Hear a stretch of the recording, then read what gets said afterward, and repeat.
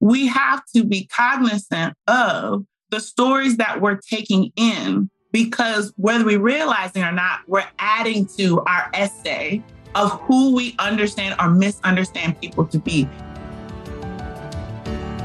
Welcome to Learning Unboxed, a conversation about teaching, learning, and the future of work. This is Annalise Corbin, Chief Goddess of the Past Foundation and your host. We hear frequently that the global education system is broken. In fact, we spend billions of dollars trying to fix something that's actually not broken at all, but rather irrelevant. It's obsolete. 100 years ago, it functioned fine. So let's talk about how we reimagine, rethink, and redesign our educational system.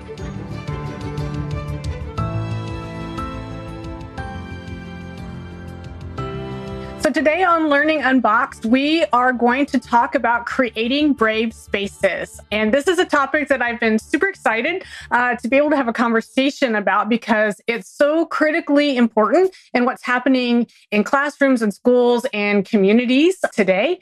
And joining us for this conversation is Dr. Melissa Crum. So welcome, Melissa. Thank you for having me. Perfect. And so for a little bit of background and sort of context for our listeners, Dr. Crum is an artist, an author, a researcher, and the founder of Mosaic Education Network. And she leads a consulting company that infuses the arts, research, and storytelling and critical thinking into professional development, community building, and curriculum development. So again, Melissa, we are super excited to have you on the program and to sort of get us started today, because our listeners come to us from all over the world, from a variety of different backgrounds and educational experiences and opportunities. So let's sort of set the stage first and foremost by explaining to us exactly what Mosaic Education Network is and sort of the why you created it, because we've had a lot of founders on this show, and it's one of my favorite topics. So why did you do this thing? Yeah. Oh, okay. There's a story behind that. So Always. Always. So I'll start with, I began wanting to be a digital animator. Oh, wow. I did. Yeah. I love that. I started an animation program, and we had the opportunity to work with DreamWorks, which was really exciting. And they screened, when they came to teach us for that year, they screened Shark's Tale. And I don't know if you're familiar with this. Mm-hmm. I want to say it came out in it was early 2000s. Yeah, anyway, something like that. Yeah. Yeah. So Shark's Tale is set under the ocean, and everybody is an animal, right? Yeah. But when I watched it, I realized that the animals were racialized. I didn't have language for this. I just knew that you knew what the race or the ethnicity were of the animals without actually seeing them. And so Oscar was the protagonist, if you will. He was voiced by Will Smith. So if you know who Will Smith is, then you know Will Smith is African American. But Oscar we're supposed to see him as Black, because he cites this Wu-Tang lyric, which Wu-Tang is hip hop, and he has this gold chain, and he does this thing. And then the henchmen were, which were the antagonists. They were jellyfish, but they had these Jamaican accents. That's right. I remember that now. And then you had this whole Godfather theme with the sharks that was stereotypical Italian. Yeah. But then Lenny didn't want to be a shark; he wanted to be a dolphin. So I found that there was there's this race thing happening, and there's these trans narratives that were happening. And I was like, this feels not accurate. I feel like there's something wrong here. I didn't have the language for that. And so it didn't feel okay to you in that moment. It didn't feel okay to me, and nobody else. Yeah. And thank you for bringing that up, because, I saw it, and I'm certain of being kind of quasi-aware in that moment. But I don't know that any of you we don't dig into that, and we should. Absolutely. And I just didn't have the words or the language. And I was in my program, and essentially I was like, I want to figure out who goes through this process of determining that we're going to lean on these stereotypes. Right. And my program was more so interested. They're like, we don't really care about that. We just care about you. We don't care about you asking why this fish has a gold chain. We're interested in you making that gold chain as realistic as possible. as an animator and Yes, not as an care animator. and not get in the weeds of the politics or the understanding of the social implications of the work that you were doing. They were asking you to not care about those other pieces. It was like, we don't care. Wow. That had to be really hard. They didn't say it in that way, but essentially that's what they meant. Like so much that at the time, the chair of the department like laughed me out of his office. Like it was not great. Anyway, it was not a great experience. And then the person who said they were my advisor was like, I'm not really your advisor. And so I ended up getting removed from the program. And so they said, you just need to go to African Studies. And I was like, okay, that's not really what I came here for, but that's cool. And so when I went to African Studies and to start a master's program, I was really disheveled, if you will. Like I was like, nobody has language. Nobody seems to know what I'm talking about. And so then I go to the department. They're like, oh yeah, this has been going on for a while. People have been writing books about the role of animation and how that shaped how we misunderstand or understand different groups of people. And I felt like, oh, I'm home. Like you all good. So there was a win at the end of this experience for you. Yes. And so I got my master's in African Studies, and I did my thesis on the role of animation and how that shaped how we have created narratives for different groups of people. And the thing is, these narratives are so powerful, we believe them and we have an investment in them, even if we actually haven't met these people, right? And so I then moved from there to get my doctorate in art education. And so I was really interested in thinking about the role of art and how to shape curriculum, how to help us think more deeply about how we understand ourselves and each other. And doing that work, I realized that I could be helping create curriculum for teachers, which is what I was really thinking about, community-based curriculum. Or I can really shift to help people think about how to be better teachers. Like, how do I help you think reflectively, like really think about why are you making these choices in your curriculum? Why are you making these choices in your classroom? So it's not just curriculum. We're seeing how these stories that we read from around our students lean into or impact our disciplinary action, our choices, choose who we say needs to go to special education or doesn't, who goes to gifted programs or not. Like, especially gifted programs is such for many places, such a subjective process, right? Correct, if you don't have a teacher or a parent advocating for you, then you may not even get recommended to those places. Right. And so, but if we're reading from a particular narrative that, oh, this student probably wouldn't be successful or whatever it might be, then we continue to perpetuate certain kinds of not only stereotypes, but patterns that don't necessarily include all our students. And so then I was working with teachers using the museum. So using art, using all these different spaces to think through these narratives. And then folks would then ask, well, can you come to my nonprofit? Can you come to my company? So using these different things. And I was like, of course. You're like, wow, okay, here's the space for this to all fit together. Yeah. Right. And so it's like the same way these narratives about what does it mean to be a woman? What do I understand it means to be Black? What does I understand it means to be immigrant? Whatever those stories are, the same way they show up in our classroom around disciplinary actions or how we engage or disengage is similar when we go into a corporate setting, when we're talking about performance reviews and we're talking about hiring language, like who's the cultural fit, which is awful. Never use that phrase. Right.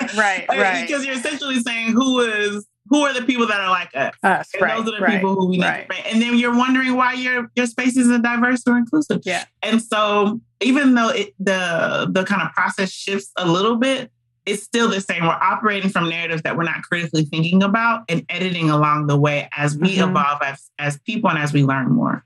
Right. Wow.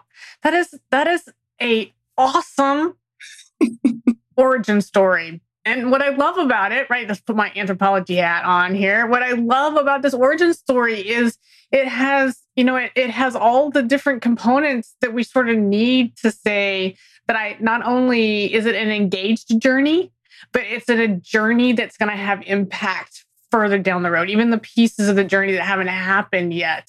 So that's that sort of the classic components that are necessary to make all of the soup work, right? So that you actually want to partake. So that's awesome.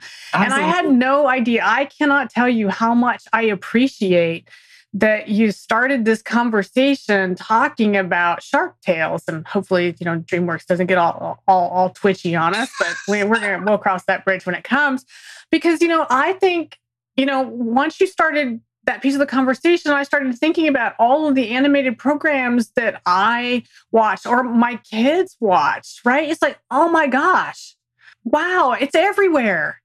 It is. And the thing is how do we help? We talk about like helping students and ways in which we kind of limit our children from seeing certain things, which there's definitely some things we probably shouldn't let our kids see. But some of the other things are branded as child or for young people, but it still can feed into problematic narratives. For example, one story I like to share in my workshops is around my love for Disney movies. Like, I love Disney movies. My brother and I would watch. So the movies were Jungle Book, Lion King, and Aladdin, and we would have the VHS tapes. I don't know if you. Oh yeah, I do. Yeah, totally. Yeah. We had to get the ones in the plastic case. Yeah. No, I was that same kid, right? The same era where that's how you got your movies. Absolutely. Exactly. Yeah, from video store. Yeah. And my brother would want to plug it into VHS every day after school. So we love these Disney movies, but what also came with my love of Disney movies was a fear of people with British accents. I thought they were coming to get me. I thought I was nervous. I was scared. They were coming out the bushes. Yeah. And so after doing this kind of self-reflective work in this process that I support folks going through, is like, where did that come from? And really, when I dig into my favorite child, focused stories, all of the villains in my favorite movies had British accents. Interesting. So like Scar has a British accent in the middle of the Serengeti. Why does he have a British accent? Yeah. Shere Khan has a British accent in the middle of India. Like, why is that? Jafar has a British accent in what would be maybe Saudi Arabia. Yeah. And so we can say that Disney was trying to help us understand like colonization and how the British Empire was taking over the world. That's not what they were doing. Essentially, they were saying that people who don't sound like you are the villains. And that's essentially what I took. That people who don't sound like me mean me harm. And the people who do sound like me are the heroes. Because Simba, Aladdin, Mowgli all have American accents. And we don't think about American accent as an accent. We just think of right. Yeah. No, it's an accent. It is. Yeah, absolutely. No question. Yeah. Ask anybody not from the US, right? Oh, you have an American accent.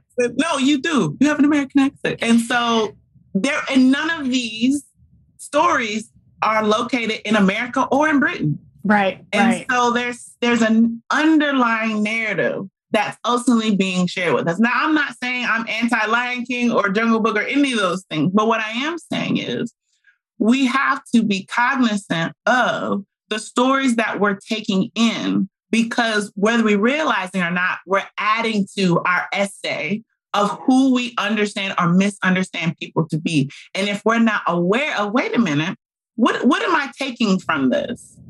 Whatever the story we're watching, whatever the TV show we're watching, whatever the book that we're reading, is that we have to have that filter on and be aware, because that information gets added to our story, which ultimately means it helps to shape the actions that we take in response to those folks. Because the funny thing is that fear of people with British accent, all that happened with me never ever meeting someone from Britain.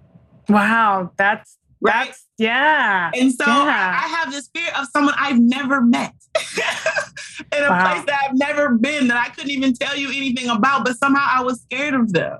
Like, how does that show up when we think about ethnicity and race and other things? How have we been taught indirectly many times? Because it's not like my mother or my dad or anybody was like, don't trust those British folks. Nobody said that. No one said that, right?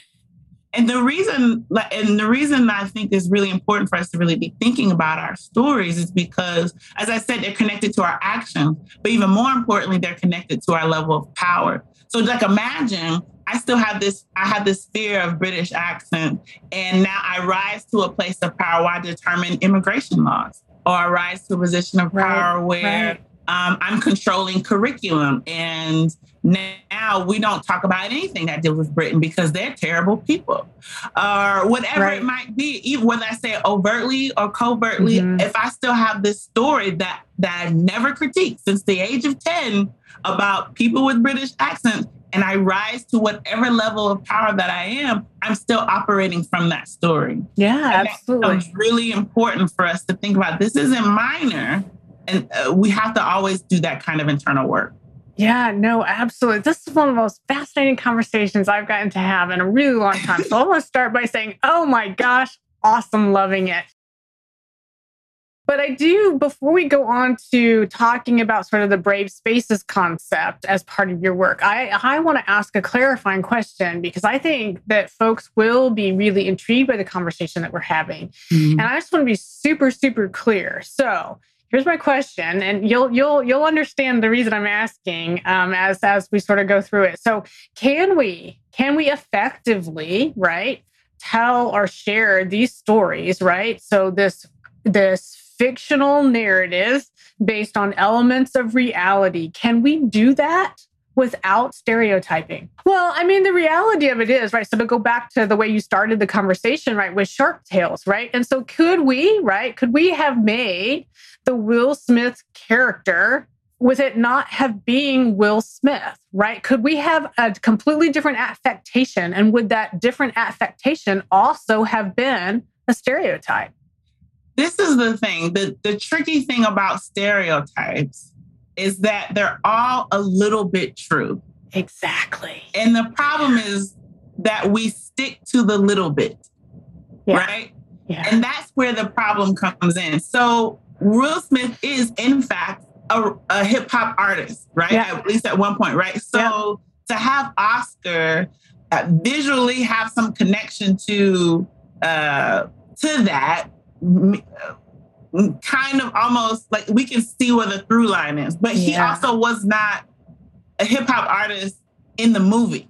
Right. You see what I'm saying? So then it's like, wait a minute, what are we doing here? So like, or the jellyfish, the henchman. So yes, it's possible to have this kind of Jamaican accent, but we're also relegating them in this particular kind of, they're very flat characters. Yeah, exactly. And so what does ultimately does that mean? So I think the problem when we're writing stories and everybody can't be a round character, right? We only do that for series. Some people have to be flat characters, but in their flatness, are we pulling from stereotypes? And that's where the question comes in, because those henchmen could have had any accent. They could have just they're from Wisconsin. They could have been any but they chose a particular kind. So why are we pulling in that kind of way? And I think that's where the question comes. I don't think we can fully get away from stereotypes. The question is, are we making those people complex?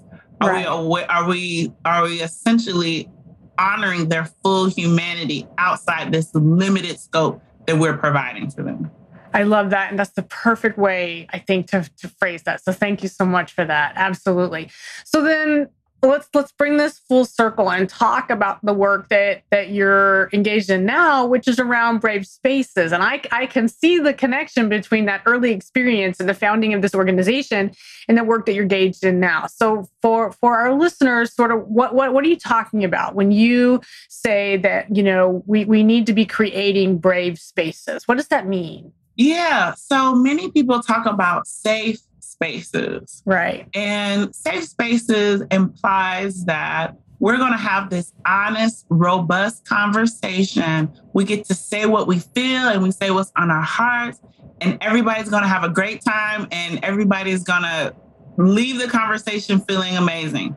That oftentimes does not happen. Correct. It's not true. It's a false narrative, right? It's a false expectation too, right? We set it up to be this thing, and we may actually believe in the moment we're having that, but we walk away from it with something completely different. Typically. Absolutely. So when we're having difficult conversations, I don't think it's possible to have a safe space. I think safe spaces, for me, are likely relegated to areas where someone has a duty of care specifically, right? So a counselor, something like that, where it's their job to create the container, and it's more focused on the person who is in need of the care. Does that make sense? Yeah, absolutely. Like, to me, it's like if you're in a duty of care, then that you are required to have this safe space for someone to be vulnerable so that you can support them in whatever that path is. But when we're talking about people who are peers, we're talking about people who are trying to have a conversation when they're in a shared power position, right?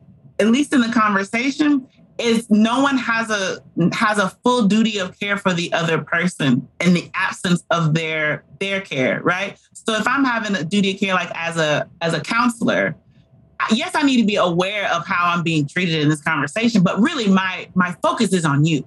Right.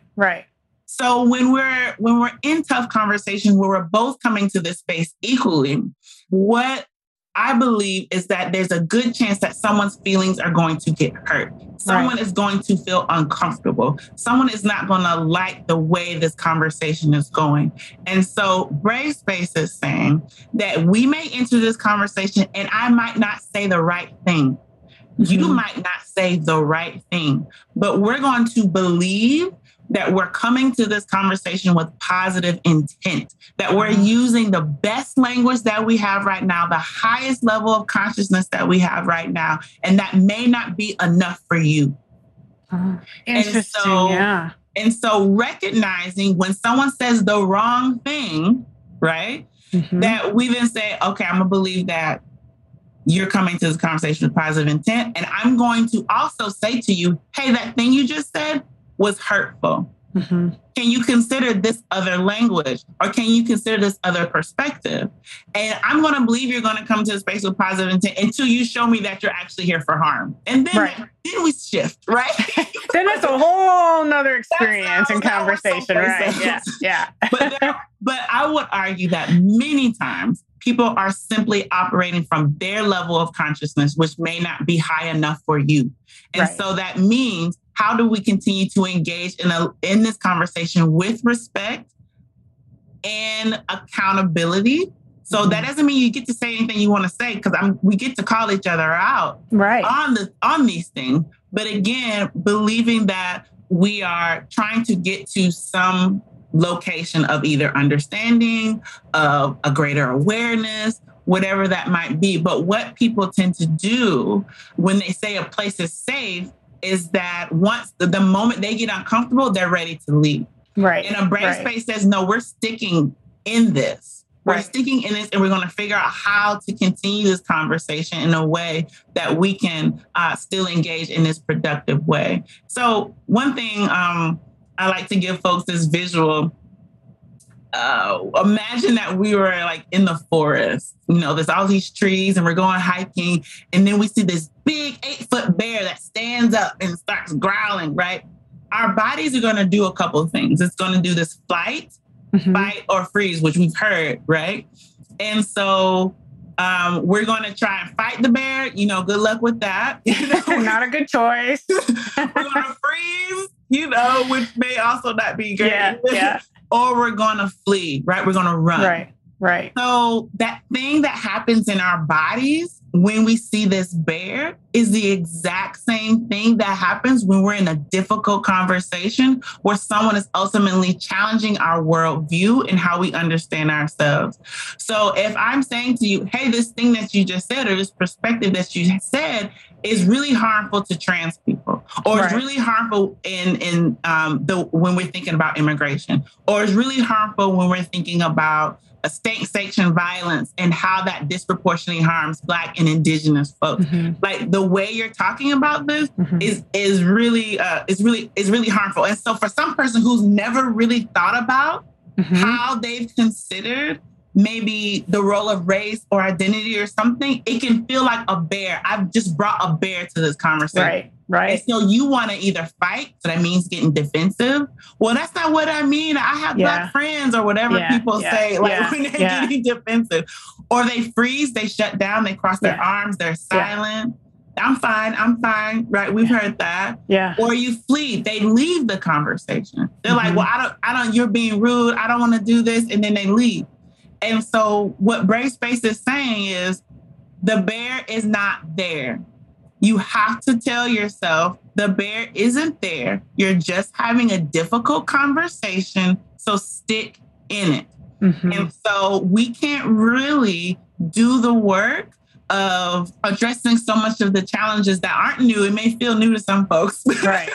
The challenges aren't new unless we really stick through these kind of difficult conversations and be self-aware that, oh, I feel that this is a bear, but it's really not. And really telling yourself that so you can stick in it. And sometimes that means in the conversation saying like, wait a minute, can you give me like a minute to breathe? Yeah. So I tell people, you know what, the way to get the bear out is to breathe. Yeah. Like, take some deep breaths and then say, give me a second, and then get back into it.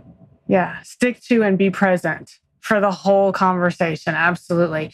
So then, Melissa, how does this translate into crafting or creating a school, a community center, a classroom into a brave space? And I'm not trying to take away from the work or the workshops that you do, recognizing, but I can imagine folks sitting here listening to this saying, "Oh my gosh, this is the missing piece." Because if you think about over the last, say, 5, even 10 years, right? The sort of transitional sort of components that have been tossed at schools around rethinking the way that they are engaging in creating, and I'm going to use a safe space for the moment, right? Because that's where a lot of the conversation around schools have been. I'm going to create a whole different way to think about discipline, a whole different way to think about, conflict resolution within my own classrooms, right? And yet what we're talking about here is taking that one step further, right? And so what are some of those sort of tangible, low-hanging fruit sort of pieces that if I'm a teacher and I want to shift from a safe space, which is what my school's been advocating for many years, to a brave space, what is it that I should be doing, or how should I be thinking about that? And again, not to take away from the bigger, broader work that you're doing, so not to give away all of the hidden secrets inside of the way that you walk folks through the process, but what should an individual classroom teacher, for example, be thinking about as it relates to brave space versus just safe space? And I know we talked about the difference between the two, but this is nuts and bolts sort of moment. I'm a 3rd grade teacher, in a community that may or may not be embracing the sort of change that I want to see happening in my classroom. So how do I get there? Yeah. So I like to tell folks that change starts with you. So you start thinking about what is in your sphere of influence. You might not be able to shift the disciplinary practices and the choices and everything that from the broader school or district or whatever, but what can you shift? And one thing that you can shift is what is your level of vulnerability within the classroom? Right. So something that can be as simple, it sounds simple, but for many people it's very difficult. It's saying like when you're wrong. Right. Like it can be very difficult for teachers to say to students, especially, well, it don't even matter whether they're 3rd graders or they're high school. Yeah. High school, to say, you know what? I told y'all that homework was due last week and I just told you it was due today and that's wrong. Like I messed up. Yeah. Or I said I was going to do this and I didn't do that. That's my fault. Right. Yeah. So part of a brave space requires vulnerability. Like when I said, I'm feeling this bear, I need a moment to breathe. That's vulnerable. I'm telling you, this is very difficult for me. Yeah. So practicing that vulnerability, which also helps students to be able to do the same. And so that vulnerability, we can see that with students when they do something wrong, when they've caused harm to another student, or they didn't turn their homework in, whatever it might be. Or if you're talking about shifting disciplinary practices, if you're doing restorative circles or restorative justice work, that requires so much vulnerability, right? Yeah. To be able to confront the person you harmed or the person who harmed you and be able to say like, this is how this impacted me. And this is how we need to figure out how to be back in relationship with each other. That requires so much vulnerability. So starting to practice that and model that with our students really goes a long way. I would also what's paired with that vulnerability is accountability. So in your sphere of influence, how can I demonstrate how I'm being held accountable and how I'm holding you accountable within this classroom space? And it doesn't necessarily have to be just like disciplinary stuff, right? It doesn't have to necessarily be like just grading, like thinking about what are some other systems within your classroom to let people know this is how we care for each other. Right. Like this is how we engage with each other. Mm-hmm. I work with teachers to create rules of engagement, for example, and they can call it whatever they want. Usually I say something like guidelines or like whatever. Right, right. Whatever language works for you. Right. Yeah. Exactly. So it could be things like, we don't talk over people. Right. And if we do, then there may be something in response to like you don't get to necessarily talk this round. So I have some folks that have, you ever had talking pieces? Yeah. Like you have to have the talking piece in order to share. Yeah. Yeah. And so if you for some reason talk without the talking piece, then when it comes back around, like you got to get skipped. Like it doesn't have to be anything big. Like you got to go to the office, like whatever is built into your system. So thinking about what those guidelines will be, I encourage teachers to create those guidelines with your students. Like that first 2 or 3 days, take like max 2 class periods to really come up with that, or have a framework and students can edit it and they can come up with the consequence, right? Yeah. So if you have something like extra recess time or TV time or whatever it might be, then a consequence is, if you violate this, then you don't get that extra reading time, or you don't get that extra whatever time. And then when students begin to violate throughout the school year, you're like, well, looks like you're not gonna have TV time. They're like, what? How is it? Look, we agreed to this. You came up with this. Yeah. Like, oh, okay, you're right. And so they have a bit more buy-in, and they also recognize students, not just students, adults, everybody tends to do a little bit better when they understand what the potential consequences are, as well as the potential rewards, and they can adjust themselves in a bit better way. So really thinking about what do I have control over? How might I be able to shift my classroom practices? And then start to figure out what does it look like to build a coalition from there, to start thinking about how might this be a practice within our building, to rethink what works and what doesn't work. Because teachers rarely, and not many schools, are teachers able to work with each other like in easy ways, right? And so there may be a teacher that's really doing some really dynamic work within their classroom and classroom engagement or behavior management, but no other teacher gets to see that. Right. So thinking about if we're going to start leveling this up, how do we work within our building, our principal, whatever, for us to be able to model some of the work from other teachers, because they don't get to be seen except from the students in their classroom. Right. And that happens all the time. And it's not just about the content that we're teaching. It's about the relationships that we're fostering. Absolutely. I appreciate you sort of bringing that piece to the conversation. I always like to close the program, the conversation, typically with sort of a high lob. There's somebody out there sort of in the hinterland, they're hearing this and want to talk about how it gets started. But I'm going to shift this time because I want to sort of follow up on our final concept here around creating the starting of creating that sort of brave space in your classroom by asking the question that I assume that folks would be thinking about. So let's assume that I do this and it's wildly successful, because we know that if folks put that time and effort in it, it certainly can be and have that ripple effect, hopefully throughout my school.